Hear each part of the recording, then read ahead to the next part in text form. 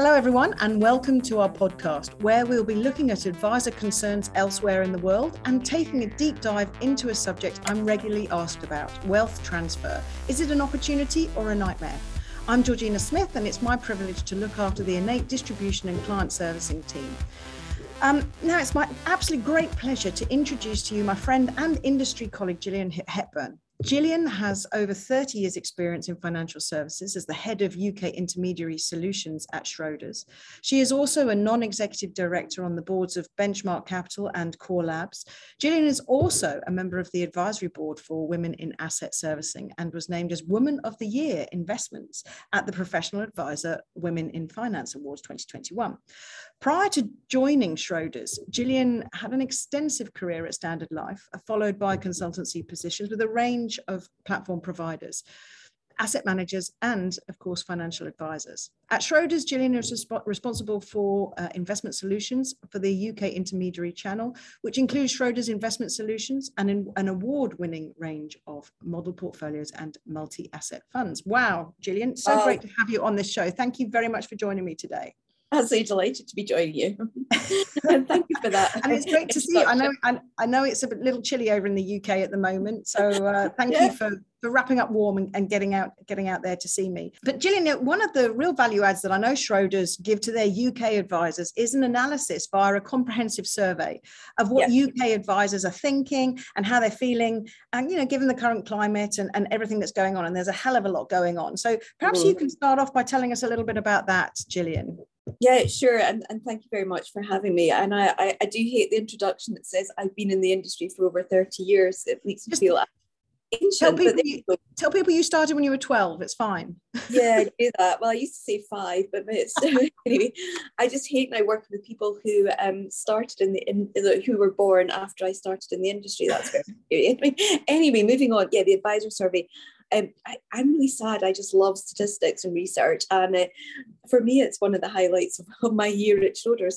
Every year we run this survey. It's been running from 2014, so we've got a lot of data going back, and this year, bizarrely, it was the survey that was we had the most respondents ever. I'm not sure why. It was well over 400. So it's a really good representative sample, of advisors right across the industry, and not necessarily, predominantly supporters of Schroders. We just go out to a wide client bank. So it's really, advisors clearly want to tell us, right, what they're thinking. So it's a great survey, and of course, when it's your own survey, you get to ask the questions. So we have a number of questions that we run year after year after year to get trends. And then we sit down and think, what's happening in the markets and in the environment and with regulation, and therefore what more specific questions do we want to ask? So it's great. It's great fun, if I could call it that. And when the data comes back, you always get these kind of moments that just reassure you. We're all out in the industry. We all think we know what's going on. So some of the data, you go, you know what, that's great. That's what I thought would happen. And then you get the kind of aha moments where you think, that's odd. Why are they saying that? So that's part of what I love about the whole thing. So, and we focus on sort of 5 or 6 key areas. I mean, clearly, markets this year have been really challenging. Loads going on, and we all know the reasons for that. So it's probably no big surprise that from last year, if you think back to November last year, we were beginning to come out of COVID, certainly here in the UK. There was the vaccines were really having a big impact. People felt, I guess, it was a bit of light at the end of the tunnel. So the view was people were really quite bullish about what was going to happen. And then suddenly, sadly, in February, we hit the dreadful situation with Russia, Ukraine, and we started to see this huge swing to bearish. Now, if I look at the figures, it was sort of 12% were bearish last November, thinking about what was going on. The world is opening up, and hey, this is great. And that swung now to 68%. So it's a huge shift in sentiment, And it's probably no big surprise. And over here we talk day in, day out about the cost of living crisis, the cost of energy and fuel bills, and I think, to be fair, a lot of that's still to play out in terms of cost of living. But so it was no big surprise. I suppose the other area was quite interesting is we asked then about what are the kind of key challenges for your clients, and this year it was all about capital loss. That was number one concern is capital loss. So it was protecting what they have. And again, if you think about it in the context of advised clients, certainly over here in the UK, they're predominantly older. They're at that kind of retirement, leading up to retirement, post-retirement. So that pot of pension money is really, really important to them to protect. So capital loss was number one. And actually way down the list, interestingly, was the impact of interest rates. And again, we sat back and thought, well, why is that? Because, mortgages are really, in terms of costs, going up here in the UK. But actually, again, those kind of clients typically are mortgage free or nearing the end of mortgages. So the interest rate situation wasn't quite such a challenge for them. So if we look at markets, that was, we're all a bit down and it all felt a bit gloomy. However, there's still light at the end of the tunnel, because we asked about how did advisors then behave in terms of managing portfolios. And there felt like there was this big swing to cash, which actually was a bit interesting, given we always talk about long-term investing and holding. But actually what we're seeing is next year, people are quite buoyant about moving back into equities. So it'll just be interesting to see how that kind of all maps out. So in terms of investment, that's kind of the headlines in terms of how people are thinking and then behaving. It's quite interesting listening to you, because it's not a dissimilar picture we see here in South Africa. I think people came into this year with an expectation there was going to be more of a, the bounce was going to continue. The expectation was that actually things were going to get better. And actually, even from a mental health perspective, what you're seeing is people really kind of spiral downwards. It's actually got harder, not easier after COVID. As you rightly say, the war in Ukraine, okay, it feels like a long way away from South Africa, but the repercussions are still here. So yeah, certainly from an inflation and interest rate perspective and cost of living perspective as well, and the ongoing unemployment issues that we have here in South Africa. So none of that really helps us. Yes, commodities have had a lovely bounce, and that seems to have helped us greatly as well from the fiscal purse. But actually, what you're seeing for the man on the street is a real shift in expectation of where they were or thought they were at the beginning of the year versus where they've ended up at the end of the year, which is actually, as you rightly say, a lot more bearish than bullish than perhaps they were at the beginning of the year. Yeah, and it's really, we really see that playing out here too. And then, of course, you've got the thought of, can we still see the light at the end of the tunnel? What do your advisors say about that, Gillian? Are they how are they feeling about looking forward to 2023?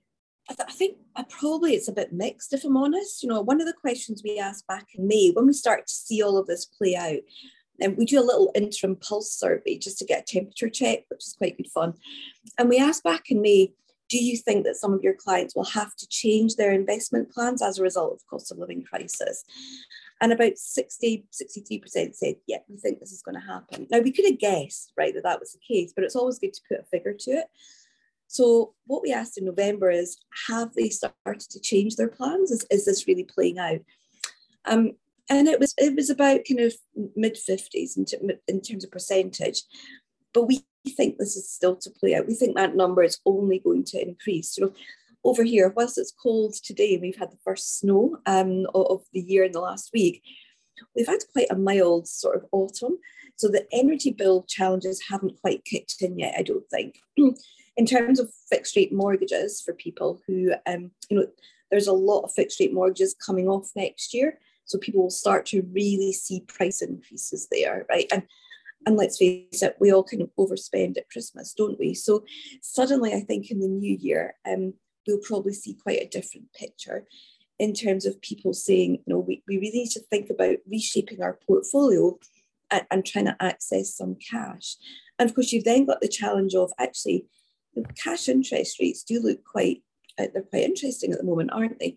But then we've got the good old inflation eating into that. And I think what we're seeing is people really having to understand the impact of inflation on their cash holdings. So whilst people are moving to cash, is that really where they want to be? So I think next year will be really interesting in terms of where advisors will start, where they'll start to allocate to.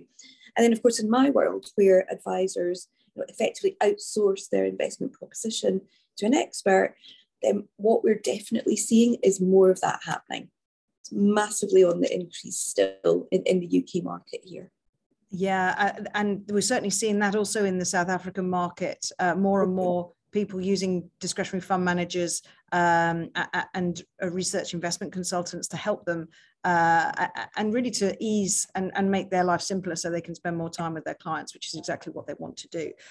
Interesting observation from South Africa, actually, just to feed into kind of how your advisors' clients are feeling and what we've actually observed in South Africa. So obviously we have an offshore platform. I spend quite a lot of time with foreign currency providers.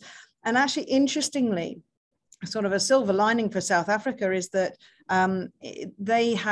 they are seeing, in some cases, record inflows of money into South Africa. And it's from people wanting to buy properties over here, people thinking, actually, Europe's not looking too good at the moment. Europe doesn't feel great. The energy crisis that's going on, the war in Ukraine, inflation, interest rates. Actually, do you know what? I just want a bit of sun, and I'm going to ride it out in the sun for the next few years, and then I'm going to see what actually happens. So it's not as if South Africa's got better, it's just that Europe has got worse in comparison.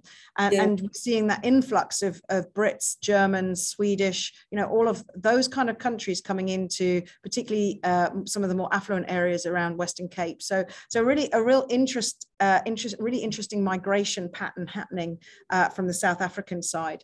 Okay, so I should imagine, thinking about your advisor survey, I think one of the things that often comes up in advisor surveys is the concern about wealth transfer, right, Gillian? My money or my client's money, or people tend to see, and you mentioned actually earlier on that the cohort of clients that see advisors tend to be sort of the 40 plus, when they've gathered some assets, they're scared of losing them. The fear of loss drives them to a financial advisor. It's not that dissimilar in South Africa as well. But then, of course, you've got this transfer of wealth situation, and there are certain nuances that happen here in South Africa. But I imagine the same sort of questions and the same sort of concerns or opportunities, if you like, are playing out in the UK as well. What does the UK advisor think about wealth transfer? So it's a great question because, as you well know, I've been talking about this in the industry for about the last 4 years, and it's gathering momentum. And also what I love to do is take it in slightly different directions. But let's start with the basics. 80% of advisors over here think that wealth transfer is a great opportunity. Fantastic.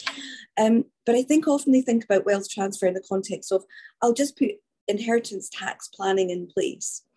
And actually wealth transfer is all about engaging with that next generation, because as advisors build that wealth, they want to retain it. It's actually, we should change the narrative.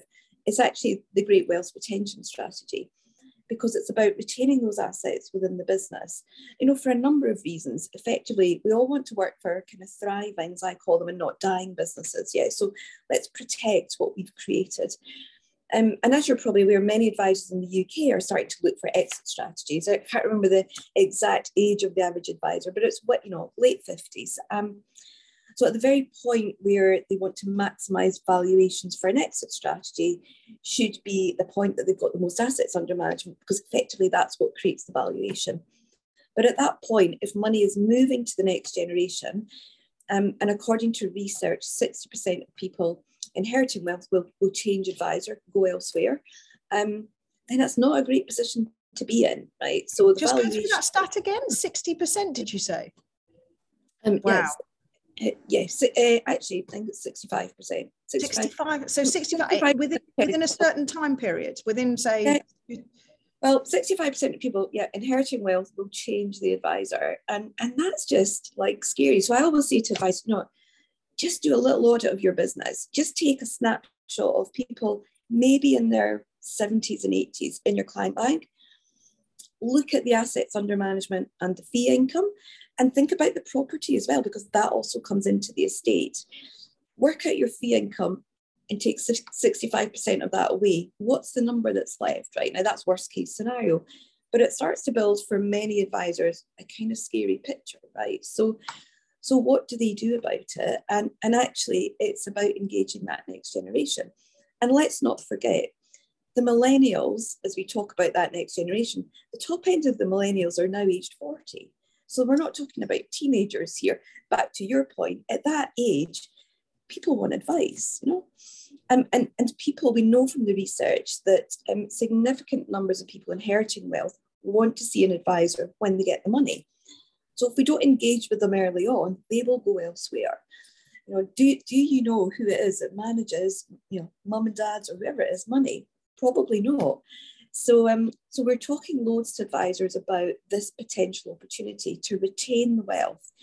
But actually the numbers aren't stacking up. You know, we survey this time and time again, and advisors are still focusing on older, wealthier clients because there's still lots of them. But it's kind of a little bit short-sighted. And the two reasons that they give me all the time for not tackling the next generation is I won't make money from them, so there's no profit, and I don't have a proposition. So they actually don't know what to do. And it's just kind of too difficult to deal with. And then there's a statistic that we talk about all the time in the UK, that 5.5 trillion will move over the next 30 years from one generation to the next. Now, most advisors are saying, I'll be out of here by then, so just don't need to worry about it. But actually, they do, because of the transfer to women, and we can come on to talk about that. But it's this whole piece around, we think it's a great opportunity, but actually, we're not really doing much about it. So, and Gillian, what are those guys that are getting it right? What are they doing? What are they doing differently that you see? Yeah, well, first of all, they're getting over the kind of whole profit mentality piece. They're saying, do you know what? This is a defensive mechanism. So what we need to do is we need to put a proposition in place. So here in the UK, interestingly, a number of advisors have significantly moved into what they call the wealth space and moved away from things like mortgages and protection. And that's what that generation needs. You know, we probably all remember, if we've got a mortgage or had one, that the advisor that helped them with that, right? So it's quite an emotional purchase, but why do we not stay engaged? So they're partnering with mortgage advisors. They're also charging differently. So I see, really interestingly, some of the large national advisors over here saying, we'll engage with the next generation, we'll put some protection or some really simple savings in place for them, and we won't charge for the advice. Because actually this is about protecting the greater wealth within the family. So that's quite interesting. Some of them are also looking at technology. So how can technology really help me to deliver a low touch, a light touch, low cost proposition? So there's lots of really interesting things going on, but the biggest challenge is just getting in front of that wider family and actually family conversations. And let's face it, we're not very good at talking about money, are we? No, I completely agree. Another tactic I've seen advisors use very successfully is a gift of some kind, a monetary gift from one generation to the next. That automatically opens up the conversation to be able to have a wealth conversation further down the line and gets you in front of that next generation. And I've seen that play out very, very successfully for some advisors. As long as they can get themselves over the hurdle of this generation is not going to make me as much money as the parents. That's the big mindset hurdle that people need to get over. Would you agree? Oh, completely. And that's a really interesting point. What we talk about is, use opportunities like wills and trusts and power of attorney as we have here, and have the conversations about the process of passing on the money, not about the actual amounts. You don't do that all the time, but you also have to be mindful of the reasons why people do feel challenged about passing money on. They might need it for a care home, for example. They're a bit nervous about what their kids are going to do with it. So what people need to also think about is the kind of soft skills to have these broader family conversations. How do we just kick this whole thing off? But I just think there's so many opportunities. It's just about sitting back and thinking, who are these families? How engaged am I? And what do I need to do next? Yeah, absolutely. And you're so right about the soft skills. So often I've seen or heard situations play out. Well, I want to have a conversation with my family, but I don't like my husband's spouse, so I don't even want to have the conversation, because what happens if all my money ends up with her? My son's spouse, rather. Exactly. So you know, I mean, that's kind of you kind of hear that rhetoric quite a lot. Oh, well, I don't like who this person has married, or I don't trust this person. And they just don't want to say it out loud before they die. So there's these very, very difficult conversations that somebody very skilled needs to facilitate. No, you're right. And it's a proper skill, right? And it's a learnable skill. So yeah, absolutely. But it can be done, right? And also it's a really interesting. I'm speaking to a fantastic advisor the other day, and she said, one of my clients phoned up and said, could you just speak to my children about managing money? And she was like, well, what am I going to do here? And she said, I got these three sort of late teens on the phone.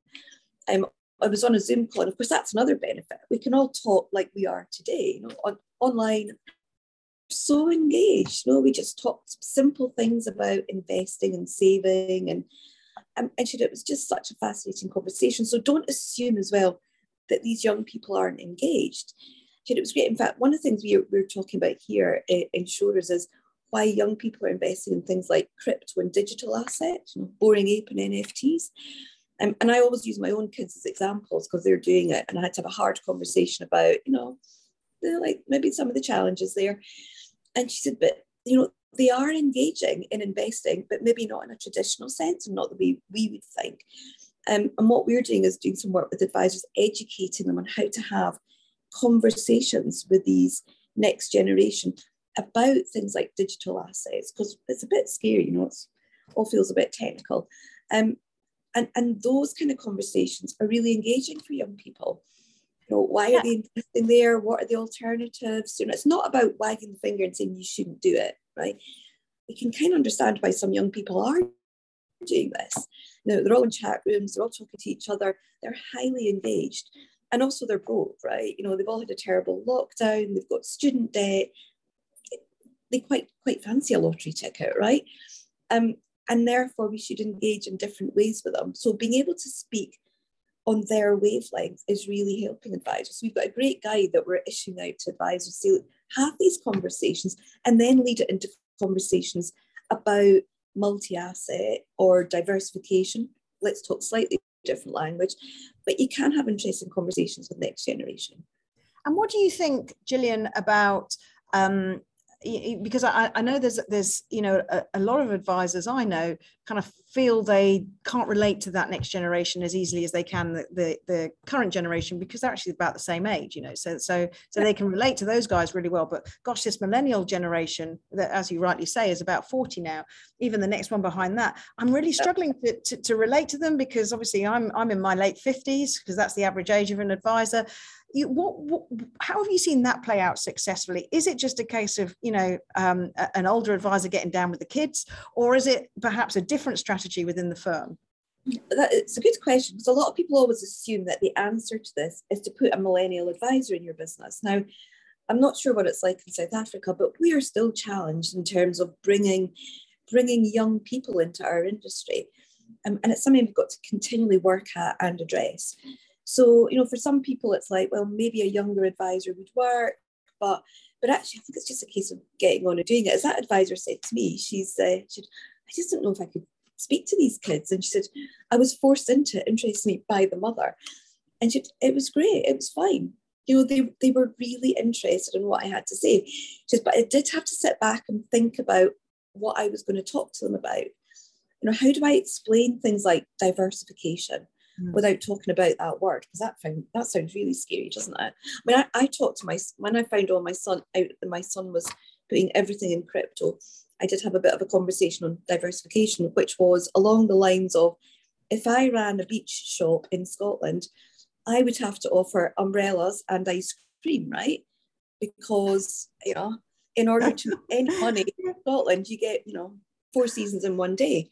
And so it's all about, not putting all your eggs in the one basket. And he said, oh, I get that. I said, so I'm not saying crypto, you shouldn't do it. If you want to play around with it, it's fine, but don't put everything in it. Yeah. Said, oh, that makes total sense. And then let's talk wider. You might not want to put everything when you're investing, when you get to that point, in, say, the US or the UK or in bonds, or, you know, and suddenly you're just talking a completely different language that they start to understand. Yeah, I think you're so right as well. It's just finding those hooks that generation can actually hook onto and understand. Totally. Now, a nuance we've got here, and I know you've got it to some extent in the UK, but it's very, very prevalent here, is we have, you know, often, and it's been, you know, for decades here, you see the next generation go overseas, and sometimes they come back, but sometimes they stay overseas. And that's across all creeds and colors, if you like. We're certainly seeing increasing amounts of various different demographics moving abroad. And advisors that I speak to in South Africa kind of get stuck at that point. You know, my wealthy client's son or daughter who's going to inherit has moved overseas to America, Australia, UK. How on earth can I still tap into that wealth? But I know you also have that in the UK as well, but to a much lesser extent. What are your thoughts around that? Yeah, no, absolutely. We do have it in the UK. I mean, I look at, again, I'm a case study in all my own presentations now, but at one point, my two sons, I had one in the US and I had one in Australia.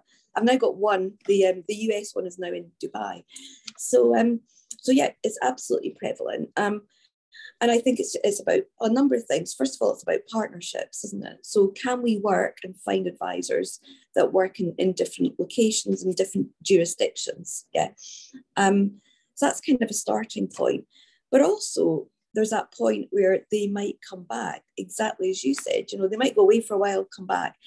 So we need to engage there. And you know, I use my own son as an example. He's moved to Dubai. I don't know when and if he'll ever come back. But actually, you know, either, you know, my advisor or the guy that sold him the buy-to-let mortgage that he's also got in the UK could have said to him to stay engaged. I know you're going abroad. Do you know what happens with your money when you're offshore? So I'll help you with that. That's not, back to the earlier conversation, I'm not going to make profit out of that conversation, but I'm going to engage with this person who's going to work abroad because I'm managing, you know, his mum's pension, as it turns out. And therefore I'm going to maybe need to speak to him at some point. So there's still simple ways to engage, just to give them some information. And I hear lots of excuses as well. You know, we have regulation in the UK about contacting people. You know, it's called GDPR. It's and it's, I guess, it's privacy in a way. You can't target people necessarily, but actually saying to somebody, I just want to give you a bit of information, is not giving them advice, right? And I just think there's really soft ways of doing that. Introducing yourself, that's all sometimes it takes. So there are opportunities, but we are seeing more partnerships emerging because it's prevalent, isn't it? It's a global village, yeah. Yeah, and increasingly so. And it's really interesting to hear that UK advisors, to some extent, are also battling with this trend, which has been here for some time. But I've only seen very few advisor firms really implement successful partnerships across different jurisdictions. But it can be done very, you know, with a lot of work and effort. But it can really reap huge rewards. Oh, now, Gillian, part of your research as well has thrown up some really interesting research around transfer of wealth to women. What does that look like in the UK? And is that an opportunity? Is it a threat? And how are people, or have people even realized that might be a thing? Yeah, well, I think first of all, we've had a big wake up call here, right? So, and for the last 4 years, I've talked about wealth transfer. And it was only about 2 years ago that I thought, this is not necessarily just about the next generation. And that's one area that we've covered. But it started when a report kind of came over my desk that talked about the US. Now, the US often leads and everybody else is, you know, it's not dissimilar, right? But it talked about the first point of transfer being in the baby boomer generation, so happening now. So don't wait 30 years. There is wealth transfer happening now. And I'm going to generalize here, but it's very typically in that generation from a husband to a wife, because generally, you know, we live longer. And that female, interestingly, if we thought that 65% of people leaving the advisor was a bit of a concern, 70% of widows change advisor within the first year of their partner passing away. Wow, that's some statistic, isn't it? Yeah. Now, even more interestingly, as a result of that, 60% of the wealth in the UK will be in the hands of women by 2025. Now that's what, nearly 2 years away? That's not long. So suddenly you think, wow, the wealth transfer is going to all these widows. What does that mean? So I sat back and I thought, we need to think about this in a bit more detail, because if 70% are going to go, back to your question actually, that could be a massive threat for some advisor businesses, but hey, huge opportunity for others. You start to think, I will hold myself out as being an expert in giving advice to women, right? So we did the research, we spoke to lots of widows, and we said, why are people behaving like this? And we kind of thought we knew the answer, but it's great to get it straight from the horse's mouth, so to speak. And they said, we were just ignored. We felt like, we were non-earning, typically. And that's changing now, obviously, through the generations. But typically in that generation, they stayed at home, they didn't earn the money. It was seen as the husband's money, and therefore the advisor engaged with them. And they felt second-rate citizen, if I could put it like that. I always do this, don't shoot the messenger, please, because this is what these women told us, right? And they said, we just felt we lacked confidence, and we didn't want to interrupt the conversation. But also then the conversation was, if we were involved, was just all about the investment. It was about growing the money. And we just wanted to focus on protecting that wealth, passing it on to our family, helping the family. And we felt just misunderstood. So the challenge now for advisors is, I talked earlier about do a bit of an audit about the next generation and are you engaged and is the wealth going to move? My goodness, do the audit a bit differently. Are you engaging with both partners, and be really honest about it? Because if not, then there is a problem. Interesting, it was a great piece of research that said often it takes up to 8 weeks before the financial advisor is informed of the death of the spouse, of the husband, right? And in between those steps, other people get in the way to offer advice to this woman, which is another reason that they move. So things like the search for the will, dealing with solicitors, even the funeral providers. One of the largest funeral providers in the UK has an advice business. So there's lots of steps in the way where these women are effectively targeted by other people who want to give them advice. I mean, they usually tell the bank first before the advisor. But don't forget the next generation, because they often massively influence that widow, at her probably height of vulnerability, if you could call it that. There's lots of people influencing where she's going to go and what she's going to do. So it's a real wake-up call to advisors here. Wow. I mean, that's an incredible statistic. And do you see a real focus from advisors thinking about putting together propositions for women, or do they need to put a proposition together for a woman? Is that really a thing? I mean, do women invest differently? Do they behave differently? Does an advisor need to show up differently for a widow, or even someone who's a woman who's built her own wealth up? What differences need to be put in place in an advisor firm to really help target that demographic? So, well, in answer to the first part, no, advisors aren't dealing with it, according to our research, right? Only 5% of advisors that we surveyed in November said that they had a proposition in place to retain or attract women. Because remember, if the 70% are leaving, they've got to go somewhere, hence the opportunity, right? And that 5% has come down from last year. So clearly we have a challenge. What should they do about it? It's not necessarily about having a different proposition. I think the first point is understanding these women and don't stereotype, right? 50% of landlords in the UK are women. I don't know about you, that feels quite high to me. I wouldn't have get that number. Women allegedly are more risk averse. I just think they're more risk aware, right? And the advisors who do work with women said the conversation just takes a bit longer.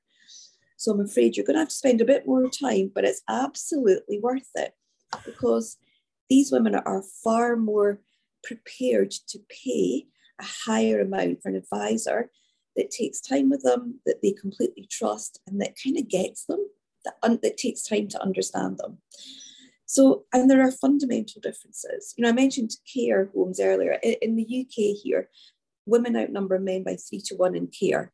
And when they get there, they're there for 4 times as long, right? And that's just simply, we live longer in poor health. So there's some great opportunities in terms of giving advice. What we also saw was a lot of these widows found a new lease of life, set up small businesses. So they needed some business support. So again, different areas of being able to give them advice. But the biggest challenge is that not enough advisors are really just picking this up as an opportunity or a theme.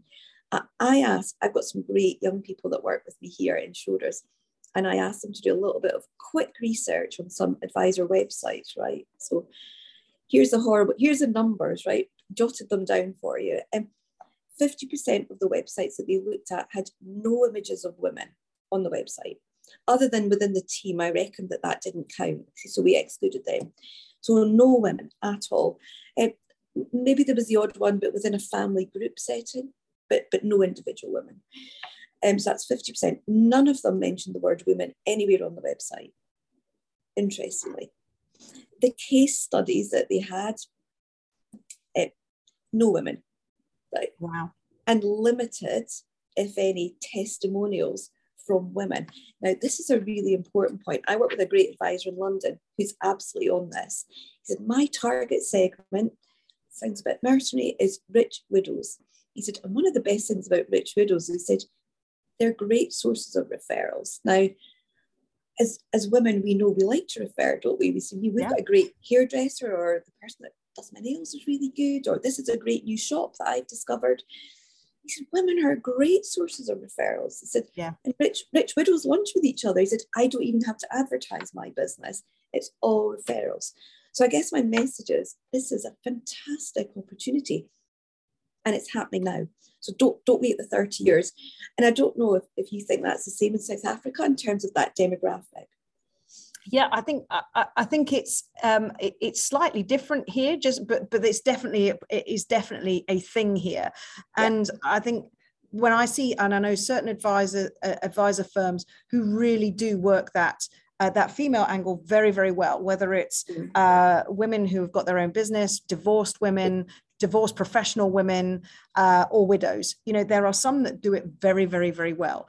And it is about showing up differently. It is about having different conversations, or being prepared to have different conversations, but also really thinking about actually what a woman, and I think you're so right. And I think about my own mum, I know that, as soon as she's able to, because my dad's infirm, she's going to be off around the world. She's going to want to definitely, spend a fair bit of money having a good time, and why not? And really understanding that family picture, I think, is so important. So I think, we have very, very similar challenges, just different nuances and different emphasis here in South Africa. So it's really interesting to hear from you, Gillian, the challenges and what's keeping advisors up at night in the UK. I think it's not that dissimilar to the things that are keeping advisors up at night in South Africa. And it's just so interesting as well to see this commonality, even to the US, and I know to some extent to Australia as well, this commonality of global trends that are happening that we're all wrestling with, and we're all trying to get ahead of the curve. Gillian, I can't thank you enough for your time today. Thank you very, very much for your insights, for your for your brilliant reasoning, and really just making everything so clear, but really speaking to our advisors in such a way that I think really resonates. So thank you very much indeed for your time today, Gillian. And I wish you well, and I hope you don't get too cold in the next week, and I hope it thaws out for you very soon. Thanks. It's lovely to speak to you, and thanks for the opportunity. That's a pleasure. Thank you for tuning in and listening to our latest episode from our podcast, Connect the Dots. Next year, we will be bringing you the latest and greatest insights to help you and your clients navigate the world of investing more efficiently. If you don't want to miss out on our next podcast, subscribe to our channel on your streaming platform of choice.